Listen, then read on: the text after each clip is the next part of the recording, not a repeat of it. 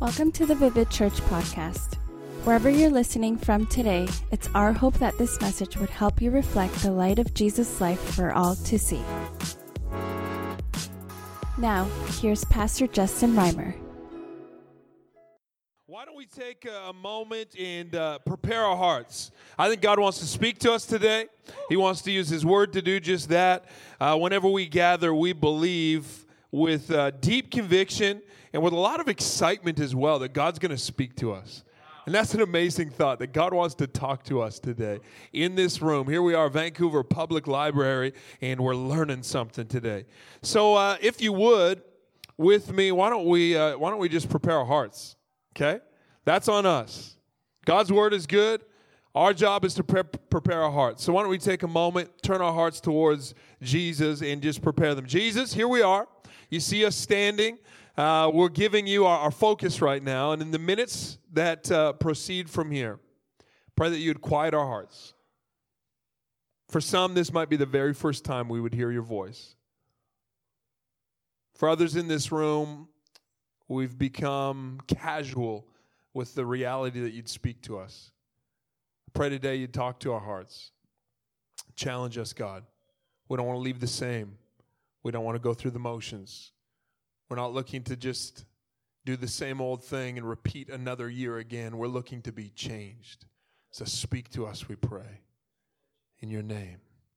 Everyone said amen. Amen. Hey, grab your seat this morning. I'm excited to share with you a collection of talks around this theme, undivided. Undivided. As we begin this year, we begin hashtag undivided. If you have your Bible with you, turn to the book of Psalm chapter 86. Psalm chapter 86. From here, we find the foundational piece of what this collection of messages is all about. Psalm chapter 86 and verse 11. Psalm 86 and verse 11 says this, speaking to God, teach me your way, Lord, that I may rely on your faithfulness. Give me an undivided heart, that I may fear your name.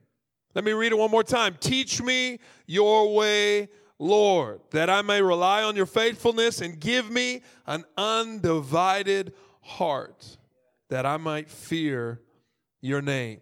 If you don't have that underlined in your Bible, why don't you go ahead and underline that? In fact, I want to challenge some people. This is the year you start actually allowing God's Word to penetrate your heart and to be planted like a seed in your heart that will bear fruit in season, that'll grow up like a tree and actually bring nourishment to your soul. This is the year for you to start memorizing some scriptures. For some of you all, what you need to do is just write that on a sticky note, put it on your mirror because you love to look at your mirror, or make it the background of your cell phone because you like to look at your cell phone. Whatever it takes to find a way to get some of the Bible in your life, because God's Word changes things. He's saying here, teach me, Lord, what your ways are.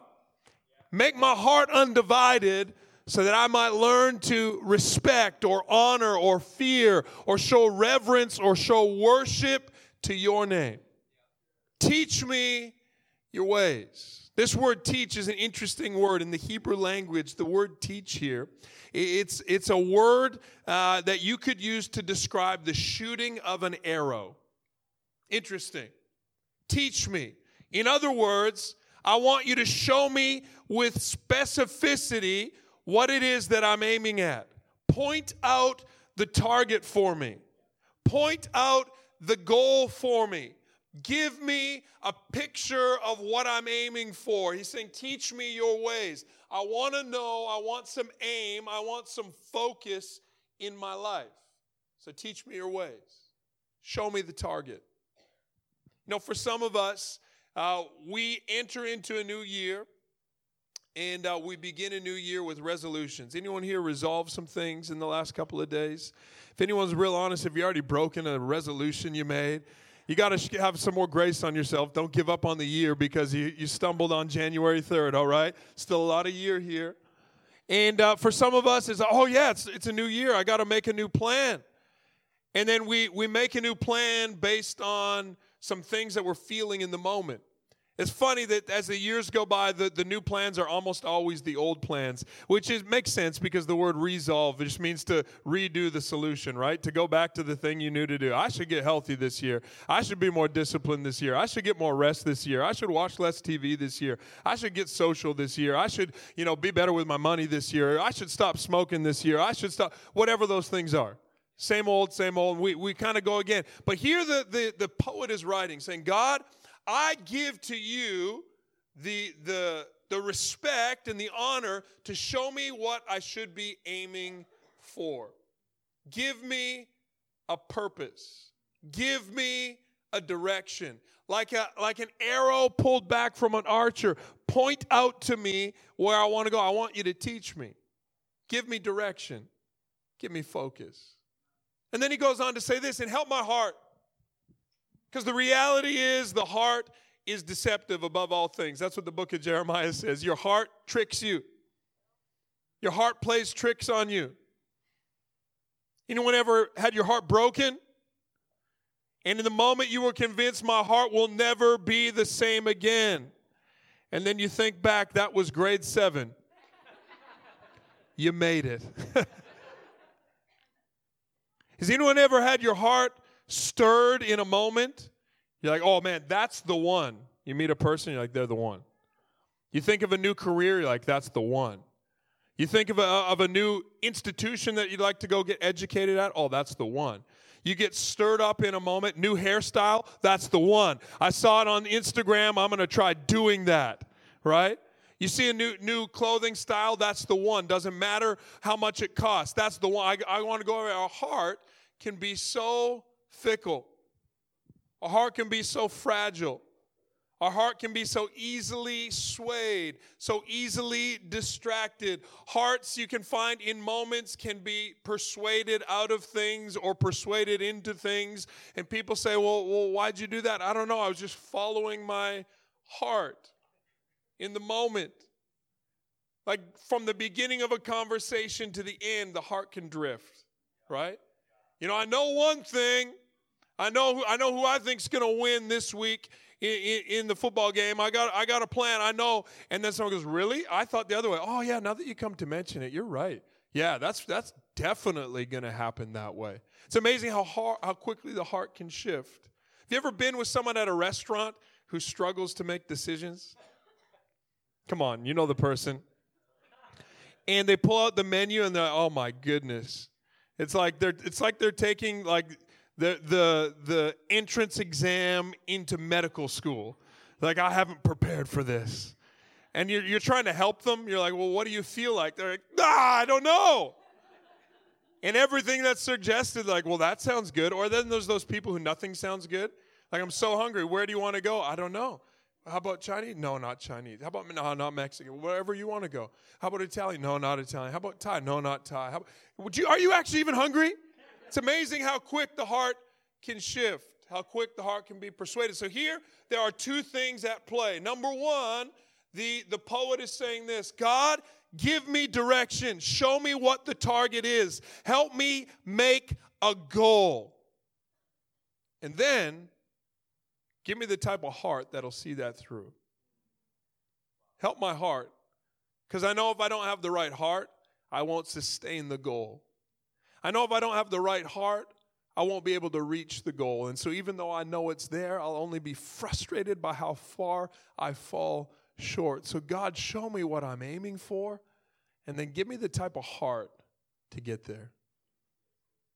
This month as we begin a new year, that's my heart for our church. That's my prayer for our church. God, give us an undivided heart. We could set some goals. We could make some things our focus. We could be convinced of some things. It may be even the types of things that get us pumped up. But if we don't have the type of heart to see it through, we'll find ourselves so easily persuaded away. This word undivided, it could be defined this way: a heart that is unmixed, a heart that is focused, or a heart that is pure. God, give me a pure heart. Today, if you're taking notes, this message is entitled Mixed Motives, Missed Mark. Mixed motives, missed mark. Which makes a great tongue twister. Say it 5 times fast. Mixed motives, missed marks. Mixed motives, missed mark. No matter how clear you see the goal in mind, if your heart has mixed motives, you will miss the mark. No matter how clear and how defined the goal for your life is, like you could have dream boarded that thing right to the very last detail. You might have Pinterested your life out for yourselves. But unless your heart is focused, you'll miss the mark. Mixed motives, missed mark.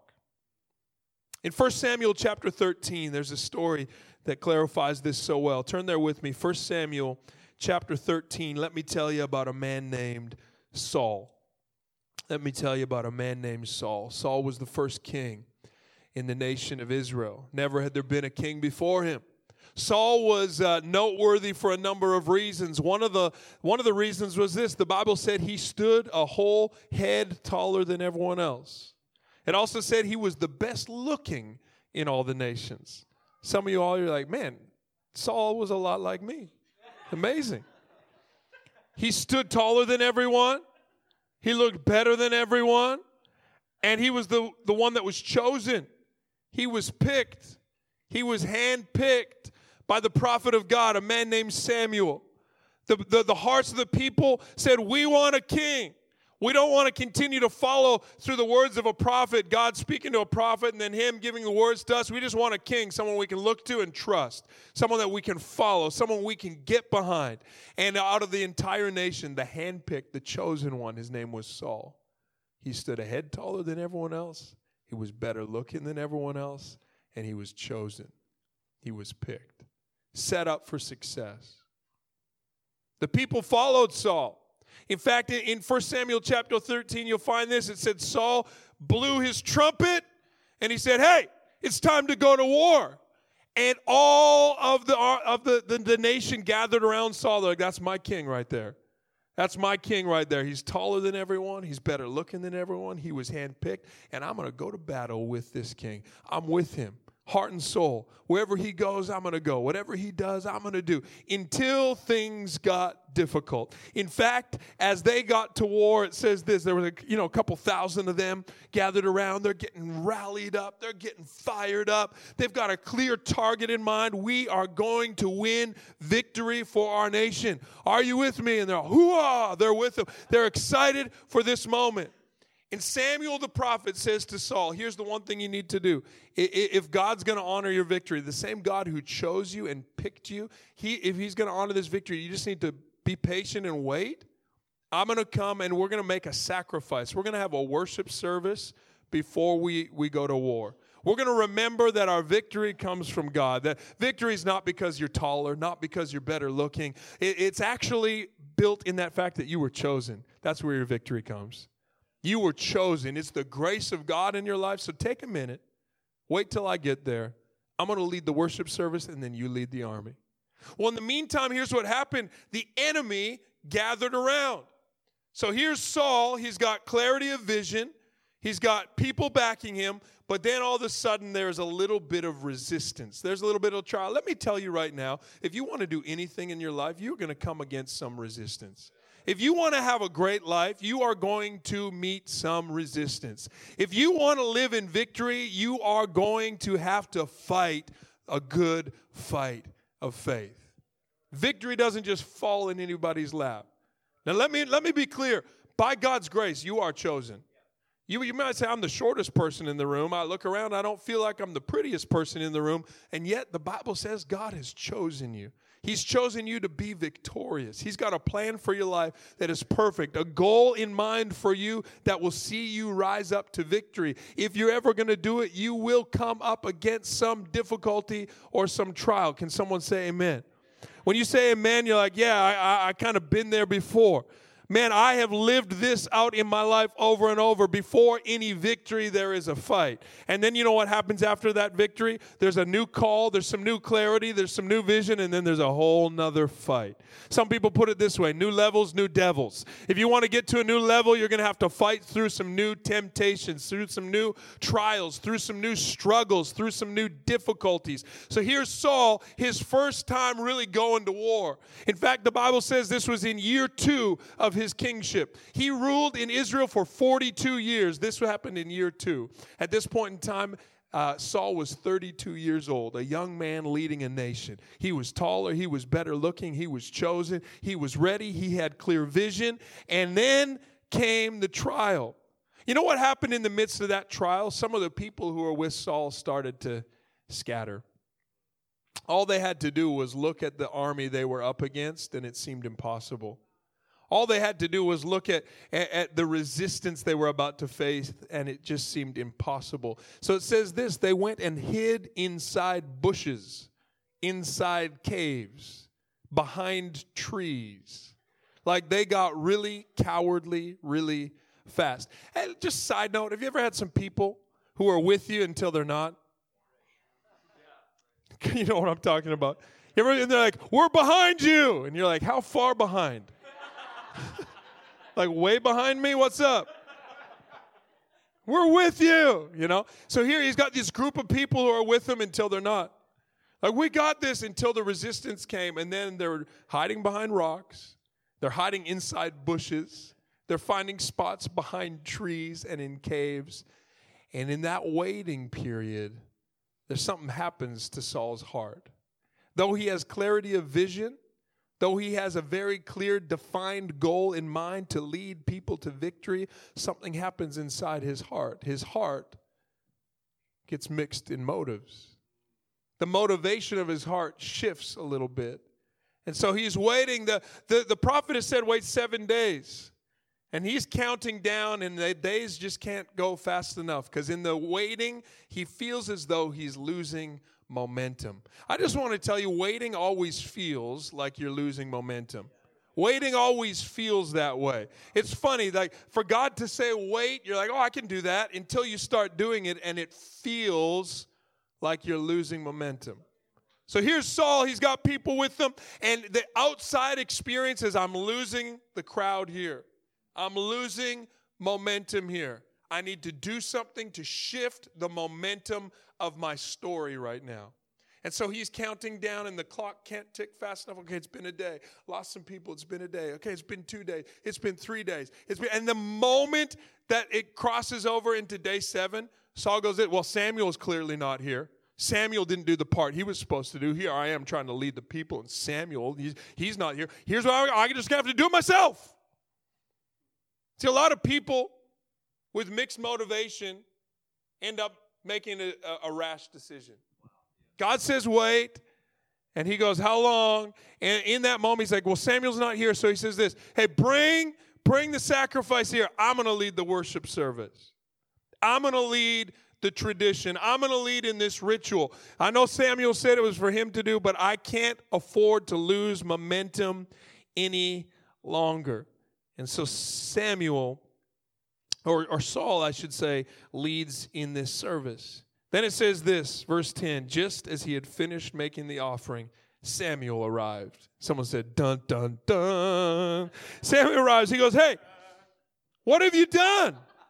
Saul replies, check this out. He replies, he says, well, when I saw that the men were scattering, and I saw that you didn't come at the set time, and then I saw that the Philistines were assembling at Michmash, I thought to myself, now the Philistines, they're going to come against me at Gilgal, and I haven't even sought the Lord yet. And so I felt compelled to offer this burnt offering. Man, there's a lot going on right there. Man, there's a lot going on. See, Saul says, what have you done? Or Samuel says, what have you done? What is the action that you've done? And Saul knows immediately that his action flowed from his heart. And so instead of just saying what he did, he explains the backstory. He goes, well, let me tell you the heart in which this came from. Do you know your actions are always informed by your heart? Do you know the way you live your life is always informed by the motivations that are on the inside of you? I remember being in a philosophy class and hearing this thought: you will always do in every situation what you most want to do. In every situation in your life, you and I will always do what we most want to do. We'll make decisions according to our corest value. According to the mix of what's going on in our heart, we'll make every decision in life. Every financial decision we ever make is a decision that we most wanted to do. You know, I didn't want to be in debt, but you really wanted to eat out every night. And in the moment, we wanted the food more than we wanted the freedom. Right?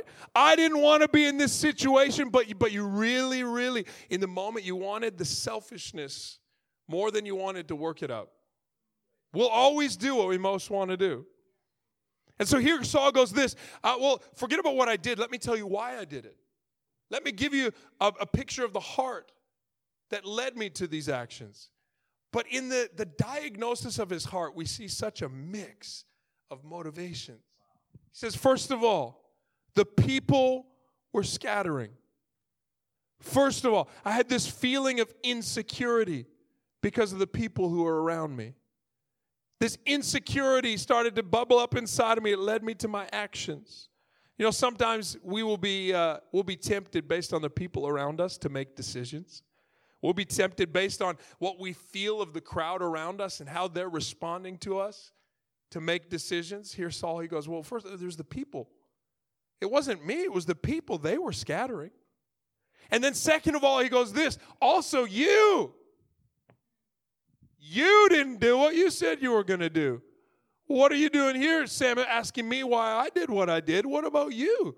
You weren't here on time. Samuel's like, I'm old. Like the last chapter, he says, I'm really old. I tried to get here. I'm 10 minutes late. Are you for real? I said 7 days. It's still the seventh day. Like, what is going on? Isn't it amazing that when we tend to make some decisions that are rash, we go like this, but you, first it's the people around us, and then it's the blame that we can shift. And then he goes this, and also, bottom line, I think we were about to be destroyed. Because the enemy was surrounded. Interestingly here, just check this. It says the enemy was gathered in a place called Michmash. I love this. The word Michmash means a hidden place. Think about that for a minute. For you and I, maybe the greatest enemies that we will face are hidden in hidden places, aren't they? There's this enemy gathered in a hidden place. And Saul goes, hey, you know what? The people around me weren't buying it. And you weren't doing what I thought you should do. And also I was scared. Straight up. You don't know what it felt like to be here. You don't know. And then he goes this. And then my heart compelled me. Like what I did was out of sincerity. What I did was out of conviction. What I did was out of like a moment of being compelled. I got swept up in the moment. I'm like, people are gone and it feels right and it felt good, and so I did it. You know, sincerity, though I think it can be important in a lot of ways, can still lead us to stupidity. We can be sincerely stupid sometimes. Like, have you ever heard it said, like, you can sincerely drink poison and it'll still kill you? Right? Like, just being sincere is not enough. You got to be sincere and right. That's why the Bible says this: seek first the kingdom of God and righteousness. So seek God, but do it the right way. Like, you can say, well, I feel like God wanted me to do that. You know, I felt in the moment like we were in love, and it felt right, and God loves love, right? And so I just went with my feelings. But seek first God and righteousness. You have to do it the right way. And so here he is. He goes, in the moment, my heart just got compelled, and so I went with my heart. Samuel's like, man, Saul, like, because God loves his people, he's going to go with you. But you just lost your legacy. He says that this is year 2 of his kingship. There's never been a king before. Year 2. And he says, just so you know, like your son won't ever be king. God's going to find someone else. And here's the type of person he's looking for. Check it out. It says this, you've done a foolish thing. You've not kept the commands of the Lord that he gave you. If you had, he would have established your kingdom for all time. But now your kingdom will not endure.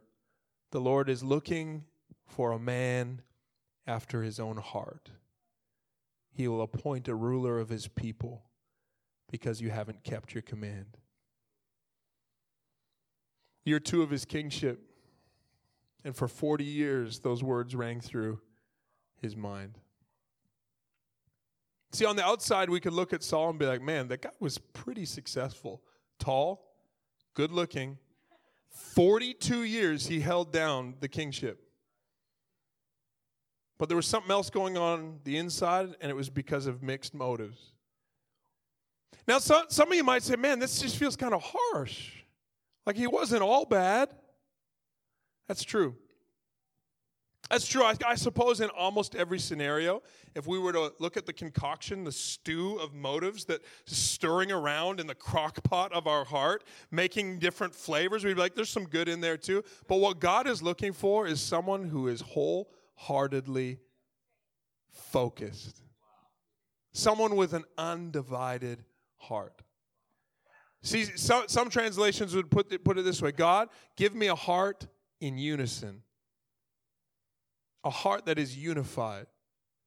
And it's not so much meaning that my heart is connected to your heart and your heart is connected to his heart and all our hearts are one big. No, it's in my own heart. God, like, would you filter through my motivation so that in the end, the only thing that matters is what you think of me? See, here Saul is so concerned of what others think of him that he forgets about what God thinks of him. So concerned what others, man, they're scattering. I see one of my friends behind a rock over there. The other one thinks he's hiding behind that bush. They're scattering, and the people, they're coming after me. I got to do something about this. And in the whole process, he forgot the only thing that really mattered is that the King of Kings, that the Lord of Lords had said of Saul, I've chosen you, and you will lead. And in that moment, he forfeited his legacy for comfort. He forfeited an enduring legacy for a moment of mixed motivation. Mixed motives, missed mark. I mean, he went on for 40 more years. I suppose sometimes we can look at someone's life and say, it must be good because I see success. And yet the Bible says God causes the sun to rise on the righteous and the unrighteous. And other times, like trials come to the righteous and the unrighteous. You can't look at something as fickle as outward success and say, that person must be doing well because things are going well for them, and that person must have some problems because they're walking through something right now. Man, that's a sinful, evil, twisted, diabolical way to live. Why are our eyes on other people anyway? But here we are with eyes fixed on Jesus, the only thing. I love the song we just sang. Fix your eyes on this one truth. God is madly in love with you. Who cares what other people are doing? Who cares that some people are drifting? Who cares that the complications and the trials are coming up against you? Who cares that someone else might have failed your expectation? Even if Samuel was 10 days late, who was Saul to try to overstep what God had called him to do? Fix your eyes on this one thing. So God, give us an undivided heart. Teach us your ways. Show us your target, but then help our hearts. I remember when I was young, I used to play basketball, and I enjoyed basketball a lot. When you grow up in a small town, especially when you go to a small school, you don't have to be very big to be big. You know what I'm talking about? You don't have to be very tall to be the tall person on your team. And so I was one of the taller people on my team, which doesn't say much about my team, although probably would speak to our record, which was not very stellar. And I enjoy basketball. I like the camaraderie. I like the teamwork. I like the effort. I like the grind. I like the finesse, the whole thing. One thing I didn't enjoy so much was free throws. Free throws. Man, it just sounds so easy, right? Just free. Just go take it. There you are, nothing in your way. There is an easy shot. if you could just get your mind to shut up. There you are, like, okay, I'm focusing on all the right things. I'm thinking, where are my feet? I'm thinking, where are my hands? How am my motion going to be? How's my follow-through going to be? Imagine if right now I started to think about something crazy like vegetables, how crazy that, oh man, what was I doing thinking about vegetables? I would psych myself out in those free throws. There they are, free. I know exactly what I'm shooting for. It is a hoop. It's right there. I've done this 1,000 times, but then I am in the moment. I'm thinking, well, what are people going to think if I miss this shot right here? Donk. Oh, now I missed the last shot. Got to make this one. Got to get at least 1 out of 2. Everyone's going to go, how did he miss both those shots? And then they're not going to want to pass to me because I got fouled and I didn't even get my free throw. Got to do it. Got to do it. Don't miss, don't miss, don't miss, don't miss, don't miss, don't miss, don't. Isn't it amazing? Sometimes our heart is so focused on what we don't want to do instead of just focused on what we're trying to do. Man, the heart deceives. Man, the heart is frustrating. Like, give me an undivided heart, God. I need it to come as a gift by your grace because my heart is crazy. Like last week I had this goal and this week it changed and next week, who knows? So God, show me where you're aiming me, but also give me the type of heart to endure. Give me the type of heart so I can actually hit the mark. Do you know what's interesting? The word sin is also an archery term. The word sin also speaks of a bow and arrow. And it simply means this, to miss the mark. Interestingly, sin doesn't speak to motivation at all. Sin doesn't speak about, I tried really hard. It's just like this really cut and dry thing. Did you hit the mark or did you not hit the mark? If you missed the mark, that's what the Bible defines as sin. Well, I didn't want to, and yet you did. I didn't try to, and yet here we are. It was better than some people, still not the mark. It's better than I used to be, bravo, but it's still not. That's what sin is, just this cut and dry thing. Man, do we ever need God's grace? So here's the poem in its totality. God, can you show me where the target is? I want to become more like you. And then also, can you help my heart?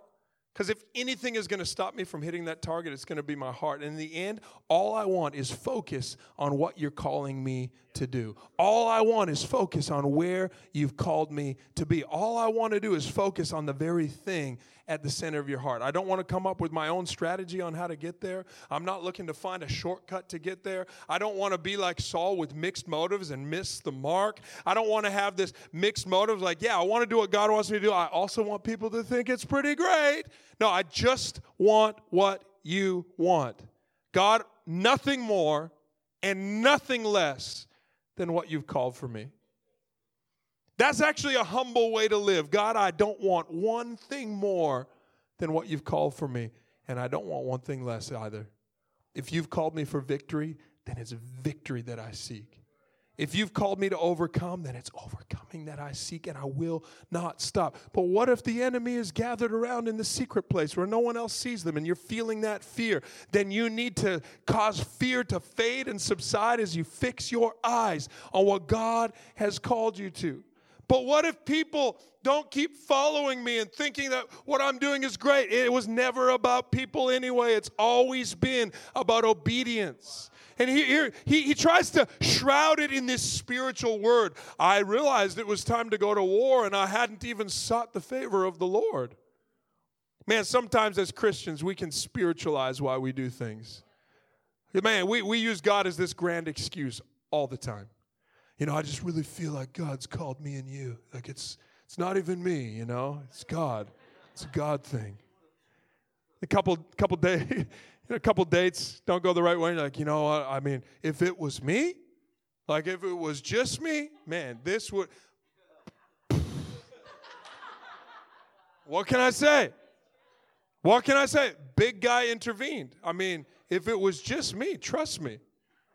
If he changes his mind, I'll let you know. And yet we know in Scripture it says this of God, that he is a God of light in whom there is no shadow or turning. He's consistent. He's faithful. This is why the poet says, God, give me an undivided heart so I might learn from your faithfulness. Because the target God has for you isn't changing. It's not going to change. The goal he's had in mind for you has been the same. And he's the same yesterday, today, and forever. He's got a goal in mind for you. And it's a good one. And it's to bring you victory. So what causes our heart to mix? Fear? Pride? Disappointment? Hurt? Loss? Boredom? Fatigue? Desire? Exhaustion? It's all sorts of things that can cause our hearts, our motives to become mixed. You see, I think the poet had it right here in Psalm 86. The conclusion wasn't, God, I'm going to work real hard to show you how good my heart is. It was a posture of humility saying, God, I want you to teach me. And then I know if I have one weakness, my Achilles heel is going to be in my heart.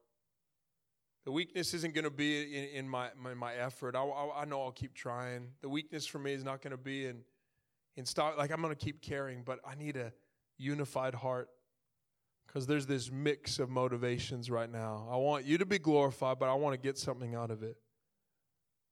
I want you to be pleased with me, but I also want people to cheer for me while I'm doing it. I want to prioritize you, but what's in it for me? I'm going to seek you first, but then it's got to be easy, right? Like I want an easy pathway. I want to seek your will, but God, you're going to have to make everyone else seek your will too, or else I'm going to feel so stupid being the only one who's seeking your will right now. It'd be embarrassing. Come on, bring everyone else around. I want your future for me, but I also want to dabble a little bit in things that feel good right now. And here's God calling you and I to a heart of purity, calling you and I to a heart of focus. See, in the book of James, it's defined over and over. We're going to talk about this a little next week, about what it is to be double-minded. Double-minded. Yes and no. Yeah, a little bit of this, a little bit of that. True or false. It's a mix. No, it's not really a black and white issue, just all gray. And here God is calling us, saying, I want your heart to be moved by only what moves my heart. See, the truth that I've come to realize is that only comes by God's grace. That only comes by a gift from God. That He could help weed out the things in our lives that ought not be there. It's amazing if I were to do a real assessment, a diagnostic assessment of my heart at times, man, I wouldn't be really very happy about what the mix looks like. I wouldn't be confident with the mixture of my own heart. So grateful that God's mercy is bigger than my effort. Because here we are, 2019, and I'm still making some of the same old goals. How come I didn't already get there? How come I didn't already reach that? God, give us an undivided heart. Teach us your ways. May we learn from your faithfulness. Unify our hearts that we might come to fear your name above everything else. I think this word fear is so interesting. It's not speaking to discomfort or terror. It's not speaking to, pulling back from God, hiding ourselves from God. What it's speaking to is that base motivator that makes us get to work. It makes us act. Like that adrenaline reaction that'll cause us to make a move, to fight or flight. He's saying, I just want to have like a reaction to one thing only. My response to one thing only, what you think of me. May that be the motivator that jolts me into action, nothing else. Not the praise of people, not the acclaim I might receive at my workplace or on my Instagram feed. And not the type of accolades that come with promotion or come with opportunity or that come with having special perks. God, I just want what you have for me. I'm going to call the team back. Before we leave today, we're going to fix our eyes on this one truth one more time. God's madly in love with us. But I wonder if where you are as the team comes, would you bow your heads with me? I'd love to pray with you. So here's the reality. We can't come and evaluate anybody else's heart but our own. Over time, the actions will show themselves. Every tree is known by its fruit.